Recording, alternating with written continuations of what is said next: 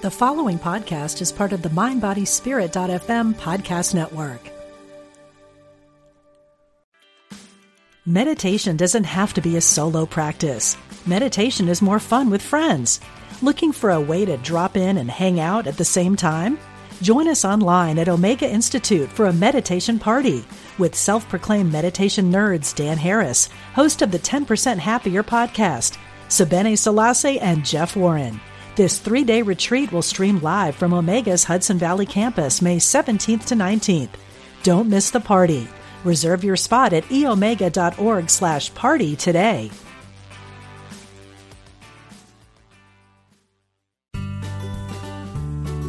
You're listening to Unity Online Radio, the voice of an awakening world.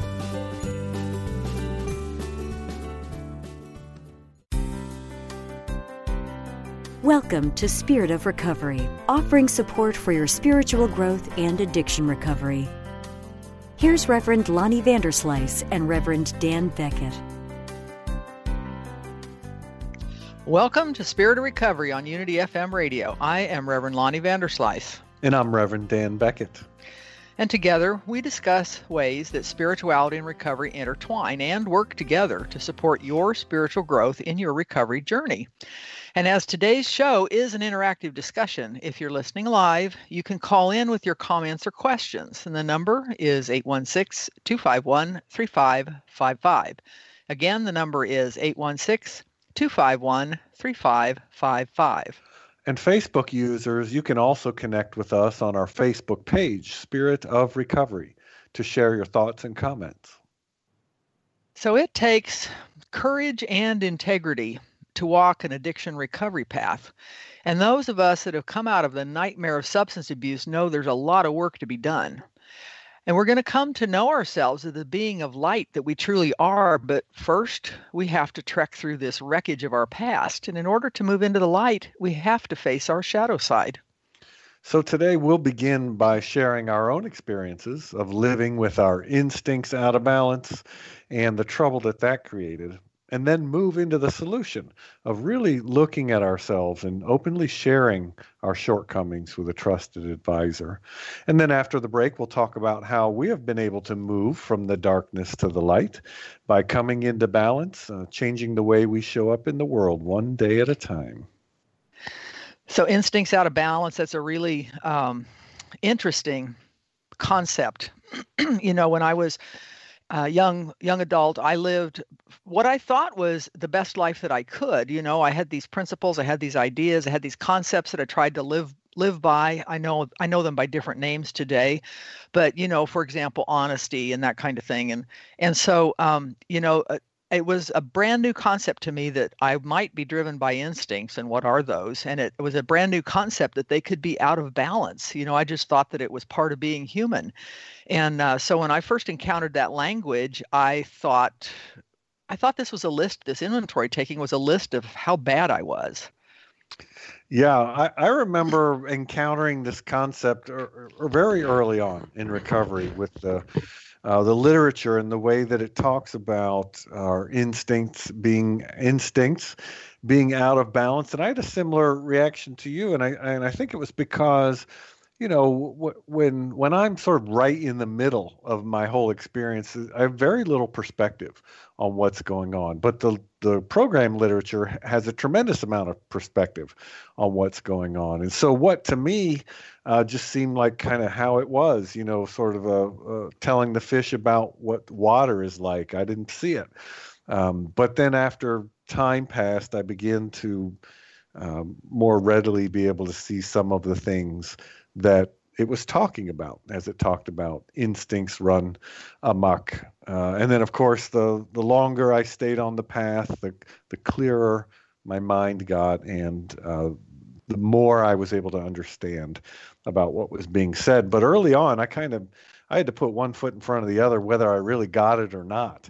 And I'm grateful that I had the support of people around me so that I could do exactly that. I probably would have never embarked on that without the encouragement of people around me that said, this is what's next. You've established a faith basis. You are seeking guidance in your life as you move forward, but this is what's next. Because the way I had been operating my life out of reaction, out of instincts, out of fear, and any number of other things was not working for me. I was able to stay clean and sober, but I was not having a happy life yet at that point in time. And so, my personal experience, those experiences that led me to the program, and then my fourth step allowed me to see that even if I had good intentions, my human instincts and the behavior that resulted from that were out of balance. And so these results were not all good at all. And I had a lot of questions. I just had a lot of questions about what does this mean and how do I go forward and all of that. Yeah, because I remember, that feeling that sort of so much was changing so quickly in a way. In another way, it felt like no big deal, and not that much was happening. But then again, it felt like there was such a deep shift going on that it was, kind of like an earthquake happens, something moves and it has repercussions through lots of other things, emotions up and down and, being irritated one day at a meeting and the next day loving it and knowing it's exactly the right place to be. I know for me, and a theme for me today, as we talk about this, a theme is, and I didn't even know it. So I'm going to put, and I didn't even know it after many statements that I make. And one of them is that my mind was so narrowly focused then, and I didn't even know it. And it took a lot of energy to maintain that heavy drinking lifestyle, but I didn't even really see it. I didn't know it. I had one instinct that I had that was definitely awry was my whole dream in life at that time was to make it so there was nothing that I had to do, right? My to-do list was empty. My calendar was empty. That was sort of my holy grail of where I wanted my life to go. And that's really not a healthy way to live. It's not realistic. And it caused me, no end of trouble. So that instinct that said, you know what, I just want everyone and everything to leave me alone. And if everyone would just do that, then everything would be fine. That was definitely out of whack. So if your holy grail was leave me alone, I want an empty calendar, mine had to be, how can I get what I want from this situation? And I can remember, I thought that was just a perfect way to live, that if you were smart enough and you had enough resources at your fingertips and you knew enough people and you could plant enough ideas and you could manipulate enough situations, you could get what you wanted out of life and be happy. And so many, many, many of these things that I came to know as character defects were instincts out of balance. They are a misuse of some of the powers, the 12 powers that we talk about. They're the misuse of persevering, hanging on, continuing to try this when it hasn't ever worked. For example, and there were a lot of things like that, not knowing when to let go, that made my life miserable. But how do I get what I want out of life, whether somebody else got hurt, whether, there was, I had to be manipulative about it, whether it was I just abandoned my values or morals and ran, those were common themes that I found, you mentioned themes within this examining, of how did I get here? Who am I? Why do I act like this? What do I really believe? And so much of that for me was fed by codependency, people pleasing. What do you want me to do? What do you want me to believe? And so this was really a big eye opener for me to start into this inventory.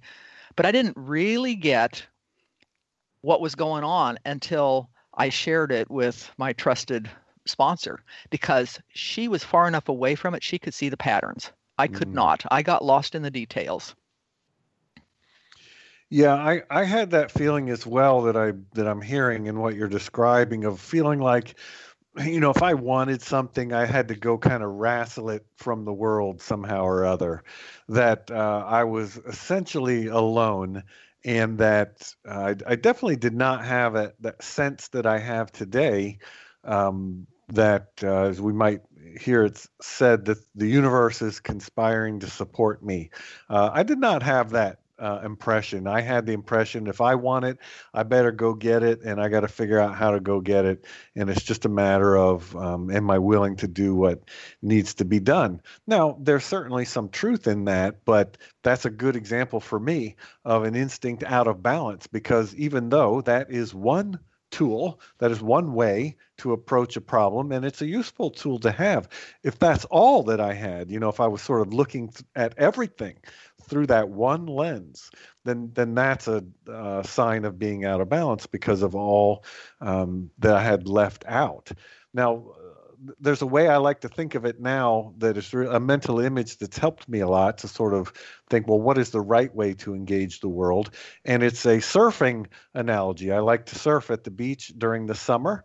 Definitely a weekend, summer, casual kind of surfer. But here's what I know about surfing in the ocean. It works really, really well when you work with the energy and the flow of the water that's there. In fact, there's no other way to do it.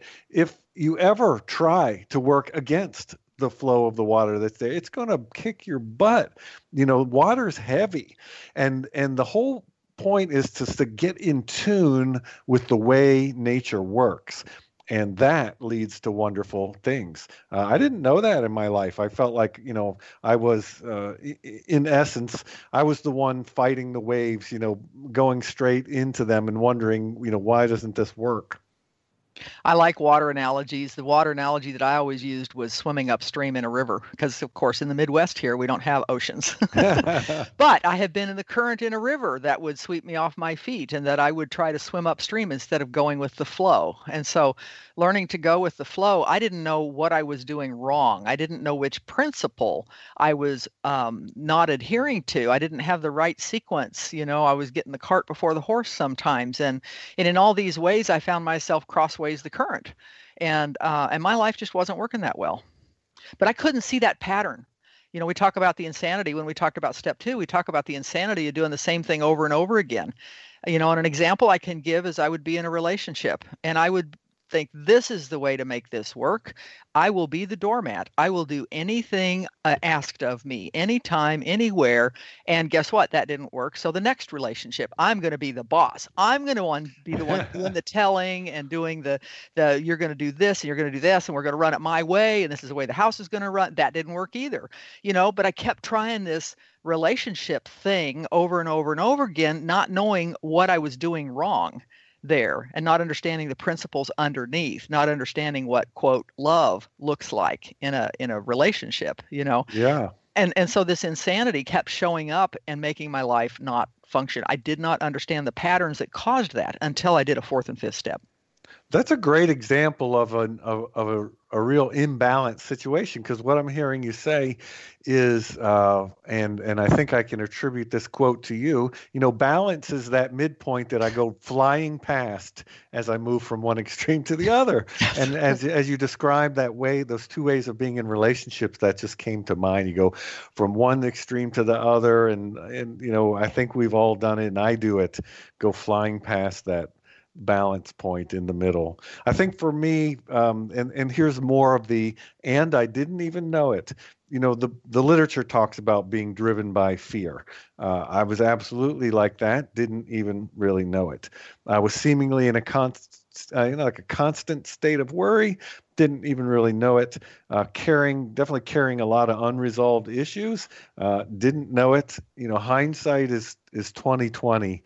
And I've seen that a lot on my recovery path. And so it's hard in the beginning. It was hard for me to be in all of this because I'm subject to all of it, but I was just so unaware of it. So now that we've had a little taste of what this challenge is of our instincts being out of balance, what's the solution? Well, in Unity, we affirm that simply knowing the truth is not enough by itself. We must take spiritually informed action in order to grow in recovery. And this is the essence of the 5th Unity principle, which states, it's not enough to know these truths, we must live them. So the solution is to move into action, but not just any action. We have to take steps that express the ways our out of balance instincts have run our lives, and then share that with a trusted advisor. Because our inventory shows us what we need to change to have a more balanced and fulfilling life. And spiritual mentors, sponsors, etc., help direct us to new ways of thinking into action. And so this process of making an honest assessment and then speaking the truth to a trusted advisor is what we want to focus on today. And so what is an inventory? It's nothing more than a spiritual measuring stick. It's an honest, clear look at who we are, not the worst of us, not the best of us, but an honest appraisal. And most spiritual traditions that I'm aware of have a process of this self-inquiry and evaluation. And the result is usually a desire to change our way of being in the world. And so, of course, 12-step programs are no different than that. That's exactly what that process of step 4 and step 5 is about. It's to find out who I am. It's not to find out all the bad stuff I did. It's to find out who I am as a person. It's just reminding me of that story I've heard told about the Golden Buddha. The Golden Buddha story where there's this Buddha statue made of mud in a village. And only later do people discover that underneath all that mud, there was a smaller statue that's actually made of solid gold.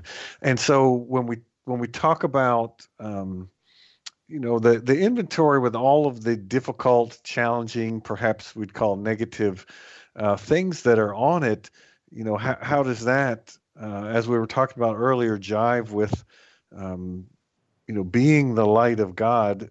To me, that's because that's the mud that we got to work through, wash off, what have you, to get to that light, to that gold, if you will, underneath it. Well, and that's exactly right, because some of it we caused ourselves by our own behavior, and some of it came with our circumstances in life. We didn't necessarily choose all of those, but we did choose our actions and our reactions and our coping skills and such as they developed. And so all of that mud has got to be, shoveled out, really. And so, there's you were talking earlier about, to become the person we're meant to be. And I had all kinds of standards before I got to the 4th step. I had, I was aware of the biblical ideas of, what is love, as is in Corinthians, about being patient, kind, not envious, not boastful, not proud, etc. And I would try to live to that, but that was only changing my behavior. That was not changing what was underneath, the belief system or the motives, for example. The same thing with fruits of the Spirit. How do I know if I'm doing okay? Well, I would look and say, oh, do I have peace? Am I being kind?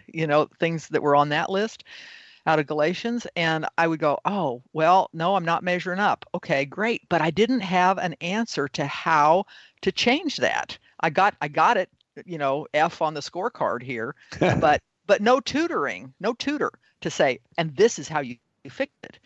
And that's what helped me with the 12 steps, was because of the spiritual mentoring and the people with practical coaching, oh yeah, I had that too, and this is what I did about it. This is how I worked the step on it. This is what the solution was. That's what made the difference for me. Yeah, me as well. At the time when I was doing this inventory for the first time, I was pretty early on my recovery path, and I didn't have a lot of perspective. My mind was still kind of loopy. Again, I didn't know it at the time, but I know it now. And I just kind of moved ahead with some sort of what we'd call blind faith in unity, some sort of trust. It's like, well, all these people are saying that this is important, and it's all written out in this book, and at least I can clearly see what it is that we're supposed to do. Now, how all this is going to work, I have no idea. But I was willing, fortunately, to move ahead with it, just based on those things alone, and not based on any felt sense of, yes, this is going to work, or yes, I see how this fits in. I didn't have the whole Buddha in the mud thing. I didn't know quite what I was doing. Well, I think that's very common because if I knew everything I knew before, would I have started this? Probably not. As I can't see to the end of the 500-mile path, and so what do I do as I focus on where I'm going to put my foot next, because I just can't see the whole path. And so, I was taught that there are certain principles, that spiritual principles, that when I use those in my life, things turn out better. And the spiritual principle I was told for step 4 was courage, and for step 5 is integrity. Courage means to me to take action in spite of fear. And as you already mentioned, I was riddled with 100 forms of fear, and fear was my main motivator for what I did in my life. Fear of, and we've talked about that before, a number of types of fear. And I cannot be in an integrity. I cannot move to an integrity until I can take right action. Right action and right thought and right being and all of those things, and so this weird space between step 4 and 5, I haven't made any changes yet, but now I know about all this. I'm aware of it. And then now I'm really uncomfortable. Yeah, I remember that. I joke, I remember exactly how long it took me to do my 4th step, 3 months and 45 minutes. It took 3 months of avoiding it, putting it off, and not doing it. But thinking about it. And then by the time I sat down actually with a pad of paper to do it, in 45 minutes later, I had the whole list written out. That's not something that I really wanted to do. For me, it was the kind of, hold my breath and forge ahead sort of experience. Again, having a real sense that this was important and that was the right thing to do, but really not knowing exactly how all the pieces fit together and where was this going and why am I doing this, and all of that was in play as well. So we just kind of had to take a deep breath and stumble forward in blind faith that what the people in the community was saying was true. And I found out it was absolutely true. And it's just another wonderful example of the power of the community. I keep being blown away by the power of the community. It's made up of people just like you and me and anyone that's listening to this show, just a bunch of regular folks. But when we come together for that single purpose, there's tremendous power in the group. And I remember sitting in many 4th step and 5th step meetings and gaining insight from that, because I would find something I was thinking about or writing on my list, and it was not something I was wanting to share with anybody. And when I did share it, it was going to be with a single person. It wasn't going to be in public at the table. But yet I heard people sharing about these situations that I would otherwise think you'd want to keep private, and laughing. And I didn't get it, but I came to understand that, as you had just referred to earlier, perspective changed, and I think the perspective that changed was that the mistakes that were made and the things that were done under the influence of either mind-altering substance or an erroneous idea of some type, the perspective changed. And now it was not seen as a definition of who I am. And that's one of the big things I got out of the 4th and 5th step, is this is not who I am. Yeah, absolutely. And that is challenging, again, for the same thing we were talking about a few minutes ago, is, if I'm inherently good, as our second principle states, then what is all this stuff that I got to work through? Why do I need to look at all this? Why is it even there? The answer is because we've covered up, we've blocked that light by our mistaken ideas and our behaviors that come from those mistaken ideas. And one thing that I had found challenging, and still do, not as much, but still do to some extent, is that part of the question that says, well, what's your part in this? Well, what do you mean? What's my part in that person being really abusive toward me? What's my part in that? Well, it's not asking or implying that I did something to cause that person to do it. It's where did my mind go afterward? What meaning did I create after the situation? That's my part in it. It's another way of saying, what is my response to that? What ideas did I carry forward from that point? What mistakes might I have made because of those ideas that I carried forward from that point? There's really the concept of taking responsibility but not assigning blame is very challenging, I think. But it's essential to what we're doing here, because I can take responsibility for my situation and neither assign blame to me or someone else or some situation. Just forget about that. It's just what's going on and what is my part in this? What is mine to do? What is it? What meaning have I created? And out of that meaning come patterns for me, because that's the repetition in my life. I had an experience at 9 years. I had searched and searched and searched for what is my part in this, in an abusive situation in my childhood.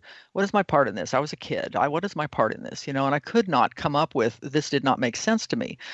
But one time, and I was in a meeting, and it was on, I don't know, the 6th step or something like that, but we were talking about this, and it came to me. What my part in that situation is the same part I had in many other relationships. And that is, I put somebody on a pedestal, and when they fell off, I continued to believe in them. I pretended they didn't fall, that I did not give them the right to be human.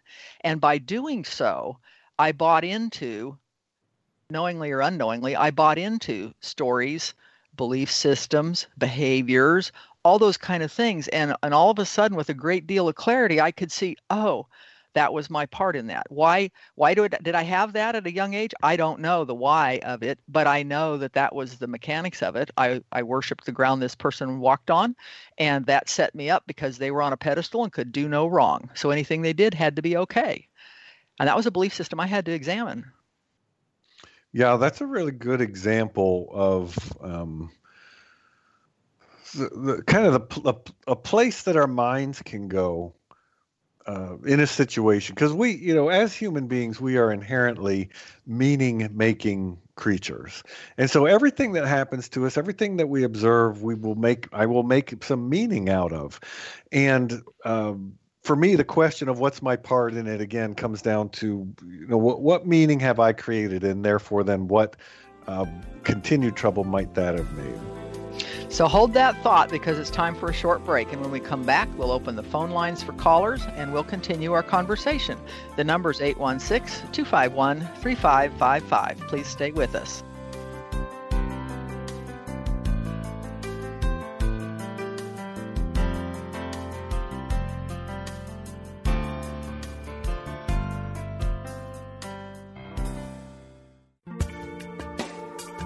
Thanks for joining us. This is Unity Online Radio, the voice of an awakening world.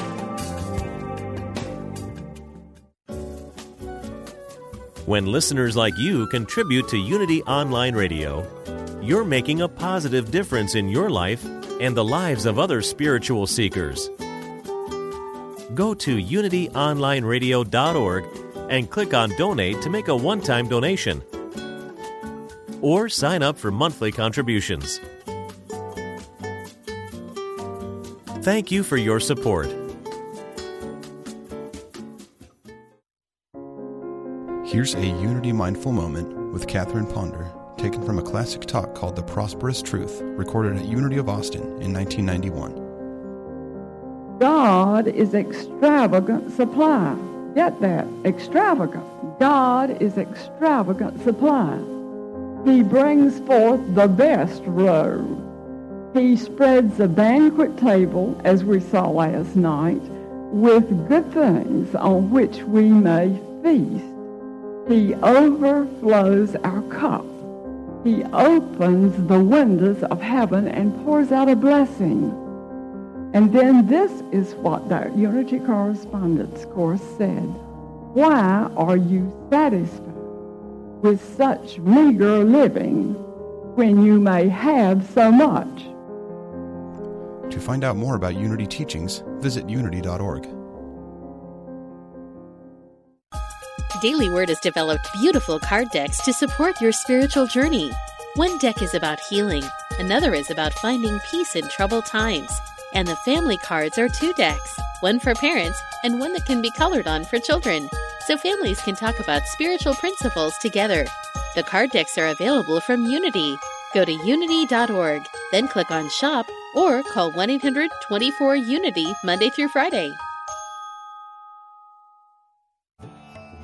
Indian saint and mystic Kabir is quoted as saying, "One drop of divine love can turn you to gold." Immerse yourself in the work of Kabir with acclaimed poet, author, and spiritual teacher Andrew Harvey in his book, Turn Me to Gold, 108 Poems of Kabir. Andrew shares the powerful and timeless words of Kabir in a way that is accessible to all, with beautiful photography by Brett Hurd. This is a book you will turn to again and again. Available now at Amazon.com or unity.org/shop.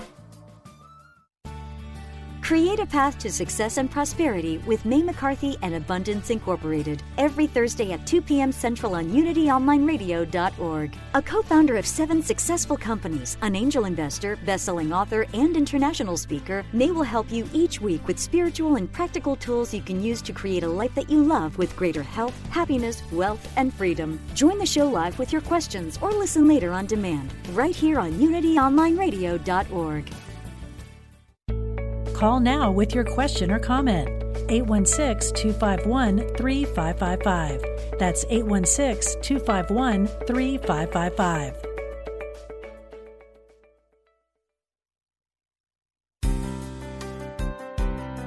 Welcome back to Spirit of Recovery with Reverend Lonnie Vanderslice and Reverend Dan Beckett.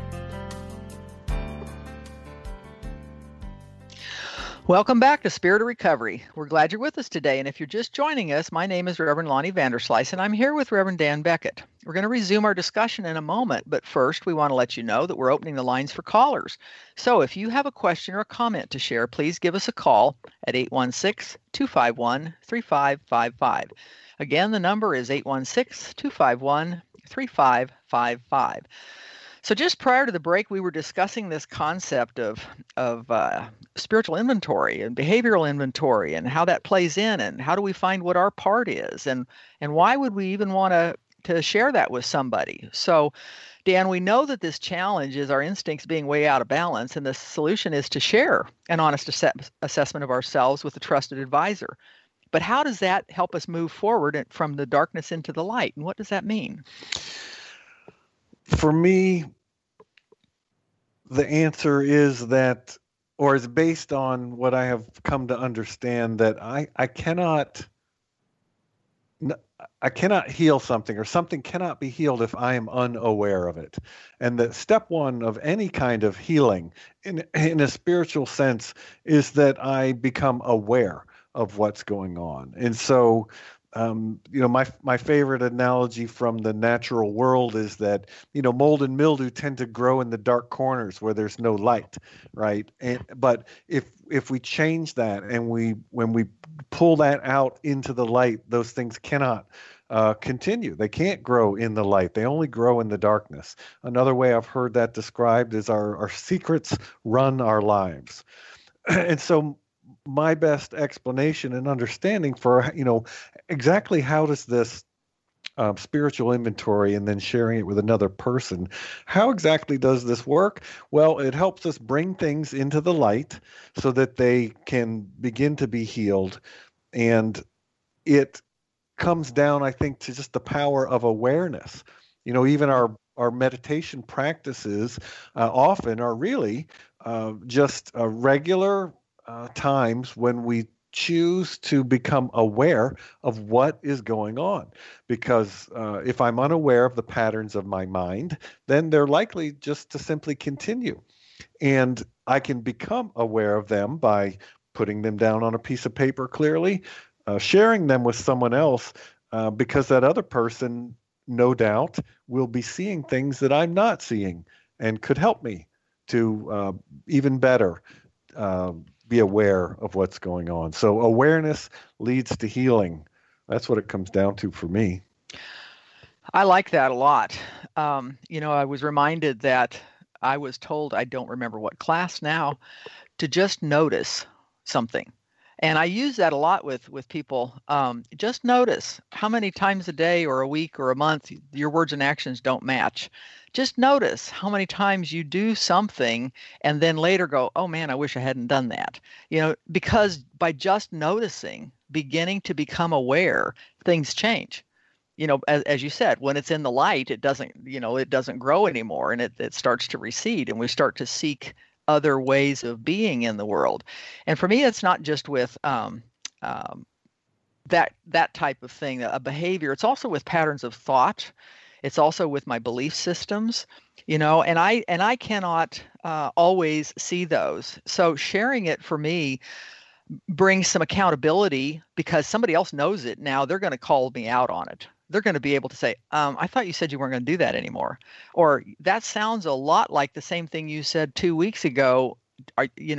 Let's talk about this particular belief system. I know that one of my teachers in seminary said it's our unexamined, unconscious beliefs that drive our lives. And so that is something that I have to become aware of. And so this perspective that you talk about, somebody else knowing, I have a story for that. Again, based on my fourth step, I was relating my relationship history to my sponsor. And I talked it over and over and over and over, told the whole thing and through like 5 people or something like that. And when I got done, she said, "Are you aware?" Because I was focused on the behavior, as I was saying, all or none, all or none. I was focused on the behavior. She said, "Are you aware that you emotionally abandon a relationship and get in a new relationship before you are physically out of the old relationship?" She could have knocked me over with a feather. No, I was not aware of that. I could not see that pattern. She could see that pattern. And had I not shared that with her, there would have been no way for me to become aware of that. Yeah, you would not have been able to notice that without the assistance of someone else who saw it and helped you to see it. Sounds like it didn't take much either. It was right there. You were ready to see it. Yeah. Because when it was pointed out, from what you just said, it was clear as day. I think there's so much power to that word notice that you used. Notice how many times you do this. Notice what you do when you feel like that. I'm a person that historically I place a great value on understanding how things work. That was kind of my whole approach to the world. Has always been that if I can just understand how this works, then I can be okay in the world, because I can avoid the uncomfortable parts. I can make things go the way I would like them to go, because I understand how it works. But this is when we start to get into spiritual principles and particularly how we're applying them in addiction recovery, like answering that question, why is it that looking at all this stuff and then sharing it with someone else, why does that work? How does that work? And I had to set aside some of that need to understand and then just go with what you were saying. Just notice how it worked. And I am by nature a very skeptical person. If someone tells me that this new essential oil is going to solve this problem, my first reaction is, yeah, we'll see about that. Really? And I'm willing to stay open and hear about things, but I don't immediately assume that what I'm being told is true. It's important to me to be able to distinguish what's true from what's not true and to understand things and all that. But I have to tell you, I've had to learn to set all that aside, because what's that saying that basically I'll paraphrase it, that we can't solve a problem at the same level of consciousness that created it. And so, I created a lot of challenges for myself by sort of being a one-trick pony. If I'm a hammer, everything's a nail. And so I've had to add to my skill set in a way. Now, I still have all those highly developed skills, and they're powerful and they're important, but they're not the only approach that I have now. But, being very skeptical, I sort of had to learn to just step out and trust some things, even when they didn't seem to make sense, if only to experience them personally and think, okay, well, I'll do this, and then I'll know a lot more about it just from doing it, and I'll check in again at that point, rather than saying to myself, I'm not even going to start this if I don't understand how it ends, which is a way that I approached the world for many years. Yeah, that's a hallmark of people that are beginning the path on step 2 is we're still fighting everything. We've not developed enough faith to say, well, maybe it could be true. Well, maybe they've got something here. Well, maybe they could be right. Well, maybe there's another way. We haven't developed that open-mindedness. And between step 3 and step 4, we have to develop willingness. And I say for many things, first I had to be open-minded to consider there might be another way. And then I had to become willing. Well, I always thought, like everything else, willing is all or none. Nope, not willing. Or, okay, yeah, 100%, let's go. And for me, the path is a whole lot more like I'm 51.1% willing. I still have a lot of reservations. I'm still kind of skeptical. I still don't think it's going to work. I've made some judgments about it, but I'll stick my toe in the water. I have found this to be a slow process over time, which was another thing that, especially in the past, had been challenging for me. Not quite as much now, but like many of us, and I've heard from so many other people, I walk into the recovery program thinking, okay, I'm gonna figure this out. I'm a successful person. I'll get this wired and sorted, and then I'll be okay, and then I'll move on with my life. Not realizing that the kinds of tools that we're learning as we go through the steps, one foot in front of the other, of taking the actions that are prescribed, if you will, in a 12-step program, that it doesn't happen quickly, that it's not a matter of being done. And, the idea that all of this unfolds slowly over time used to be very troubling to me. It's not so much anymore. Even though I can still be impatient at times and sort of, want the pizza to be cooked already right when I put it in the oven. But in general, I suppose I've been walking this path long enough to see so many wonderful things come out of it that I'm no longer in a hurry for it to be over. And when we talk about taking a spiritual inventory and sharing it with another person, that was, the first time I did that was a really important step toward what has become an ongoing practice of honesty and sharing and connection, right? So instead of being more isolated, not wanting to look at things, certainly not wanting to talk about them, I've developed healthier habits that say, okay, well, I am willing to look at what's going on, and I am willing to share what's going on, because it doesn't define me anymore. It's just, it's just a way that I am, or a way that I've been. It is not who I am. And so I can walk through it that way. But, time takes time, we say. Slow progress over time has been a hallmark of all this for me. Yes, that is exactly right. And I was given a real gift with the first person that worked with me in the 12-step program. She said, your life has been like an empty garage. You just keep throwing junk in there and slamming the door. She said, starting today, you don't have to do that anymore. Starting today, she said, she started me on the 10th step, which is a daily inventory. She said, starting today, you are aware that you have a judgmental attitude. You are aware that you are unwilling a lot. You are aware of this, and that. And she said, starting today, you can notice when that happens and then change your behavior instead of acting on the way that you're feeling about it. And that has been such a helpful thing to me. She said, you don't have to throw anything else in the garage. We'll get that cleaned out. But right now, you have your list, and because I'm waiting to get through the rest of the process to make amends and be done with my past, she said, don't make any more past. Yeah, if you find yourself at the bottom of a hole, at least quit digging, right? Exactly. At least quit throwing more things in the garage. And I like that analogy a lot. I can see that. We can deal with that over time.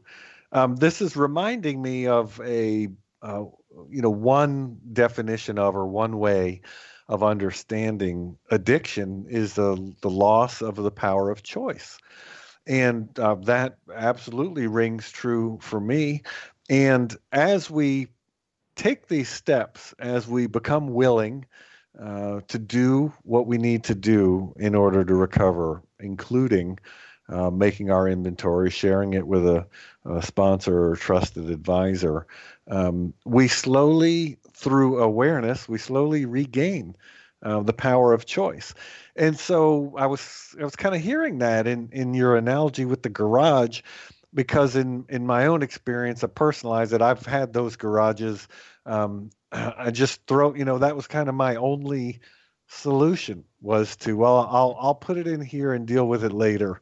And when I became able to say, well, instead of only having one solution, throw it in the garage, deal with it later, maybe there's something different that I could do. I too stopped throwing things in the garage, and lo and behold, after enough one foot in front of the other, enough one day at a time, enough doing the next right thing, all that garage got cleaned out. Not only did I stop throwing stuff in it, I was able to get a bunch of crap out of it as well. So just regaining the power of choice, having options is extraordinarily powerful. And I think that is a real gift of recovery and a gift of this program. And it's interesting you bring that up. The power of choice is known in the 12 powers as the power of will, our ability to, and we think about being willful and not having any willpower and all of those kind of things. And we've talked about that another time, but that power of choice is when things change, when we decide that we want to do something different, think something different, be something different in the world. And, it reminds me of our third principle. And I paraphrase that. It's, I paraphrase that to say what you focus on grows. If I'm going to focus on all the bad stuff, if I'm going to focus on getting what I want, if I'm going to focus on all these other things like that, then nothing's going to change. But if I focus on, I noticed this and I want to do something different.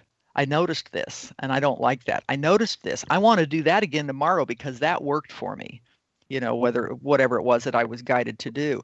And that brings in some of the other 12 powers, like the power of strength, being able to keep it on, do it again. It worked, do it again. Well, that didn't work, but do the next right thing, to put things in sequence and to continue. Now, I didn't know this when I was early on in 12-step, but I can see it pretty clearly now that it was the choice that I made was a different way to use these powers. Yeah, they have been there the whole time.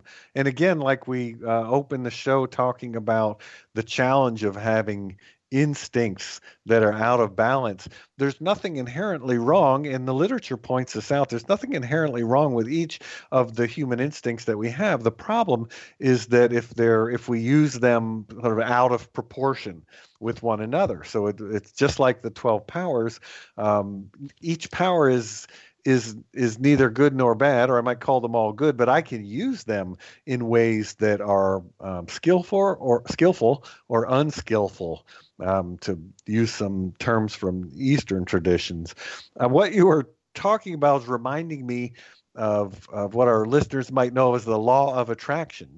That idea that says that thoughts held in mind reproduce after their kind. Now, we've talked before about how fortunately, a single thought isn't going to bring about whatever it is, but it's patterns of thought, ingrained patterns of thought, which become ways of seeing, ways of being, belief systems.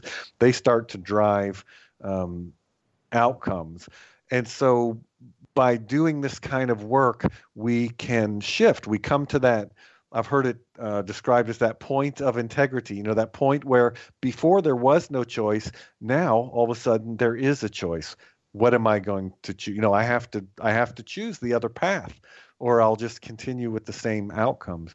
So that point of integrity that allows me to begin to develop new habits, new ways of being in the world. And again, slowly over time, one day at a time, one foot in front of the other, things change, and they change in wonderful ways. That's been my experience with it. I'm just so very grateful for the ability to work with others in this. And again, I always will talk about the wonderful power of the community, which fits in here as well. And you mentioned that point of integrity, which is very closely associated in my mind with authenticity. There's a nuance there that I don't really want to go into at this point, but we hear in unity circles, we hear talk about authenticity a lot. I can be very authentic though in my former self, because I've got blind spots. I can't see all the spots where I'm stepping on somebody else's toes, or where I'm repeating patterns and things like that. And so for me, I think integrity steps it up a notch.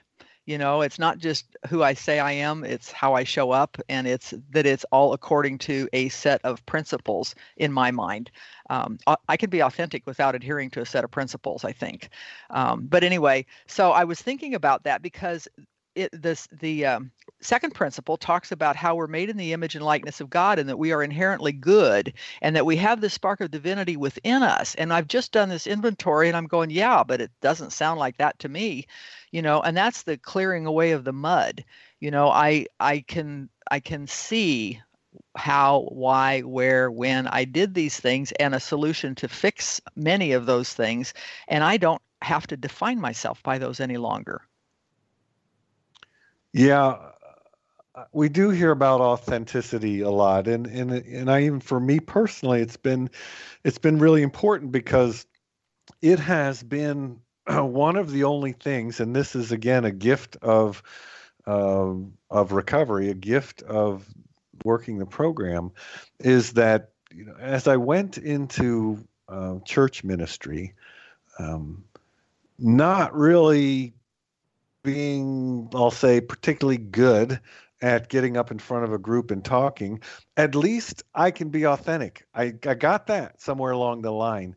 It reminds me of the story from the Hebrew Bible where I'll paraphrase it real quick. So God says, Moses, you're the one that's going to go save the people. And Moses says basically, I'm not really good at talking. And so I don't, and God, nope, I'll tell you what to say. You're the one. And so I realized, if I don't yet know how to be a super engaging and entertaining speaker, at least I'll go up there and I will be authentically boring, right? If I'm going to be boring, it's going to be tied to the core of who I am, which just means it's out of touch with the context, right? You don't want to get up and teach a grammar lesson in front of a church community. We want to inspire and tell stories of our lives and talk about principles and how they've worked, etc. But at least I knew who I was, and I could get up and be who I was, and then build from there.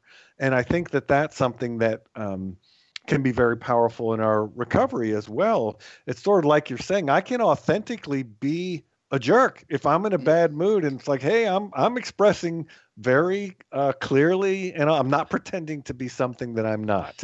I'm irritated, and it's coming through loud and clear because I'm being authentic.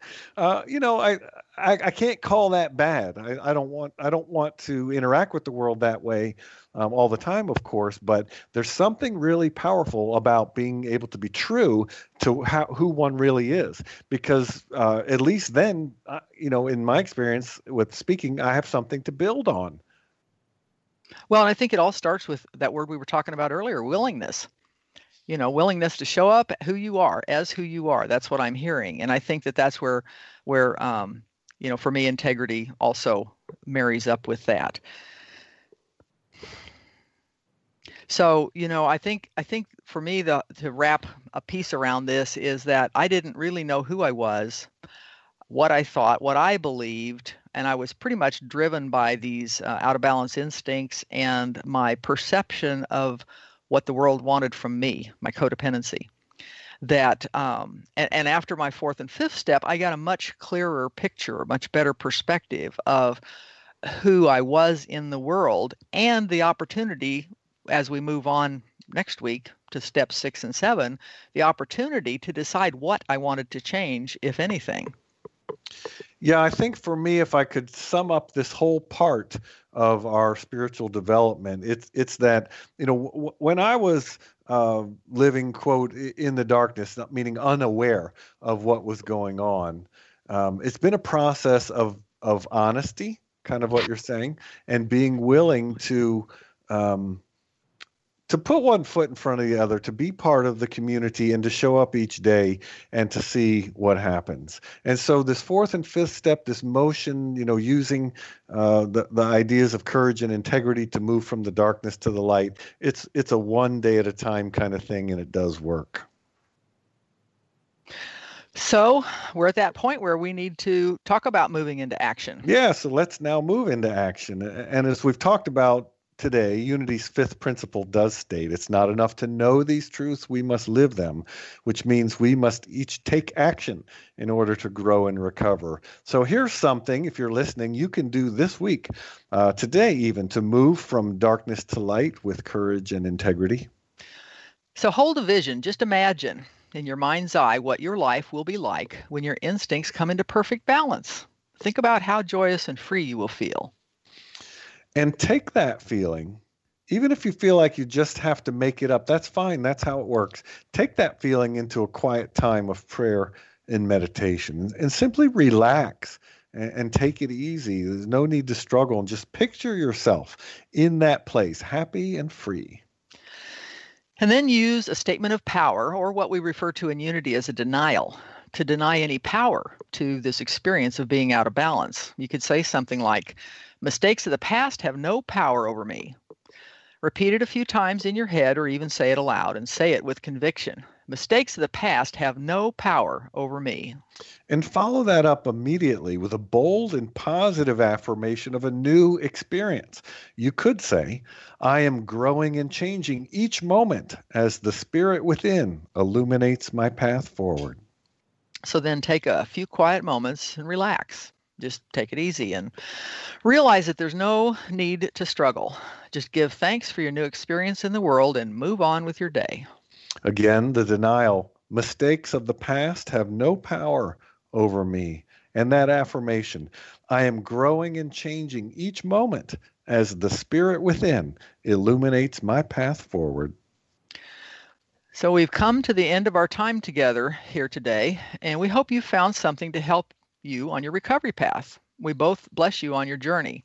So thank you to listeners and callers, and thank you so much to my co-host, Reverend Dan Beckett, for all the insights that we shared in our discussion today.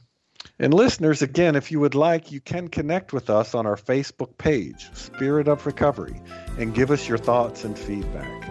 We invite you to join us again next Tuesday at 4 p.m. Central. And until then, have a wonder-filled week.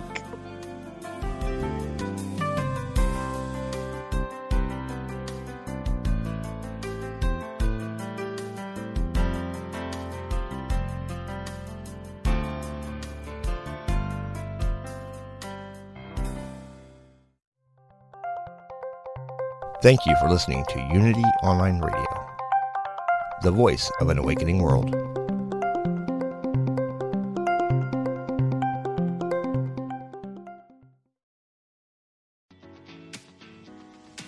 I'm Victoria Moran. Since we launched the Main Street Vegan podcast back in 2012, lots more people have discovered the way that moving in a vegan direction can infuse our lives with vitality, spirituality, and compassion. My guests are experts on every aspect of making this work in your real life and our real world. Join us for Main Street Vegan here on mindbodyspirit.fm.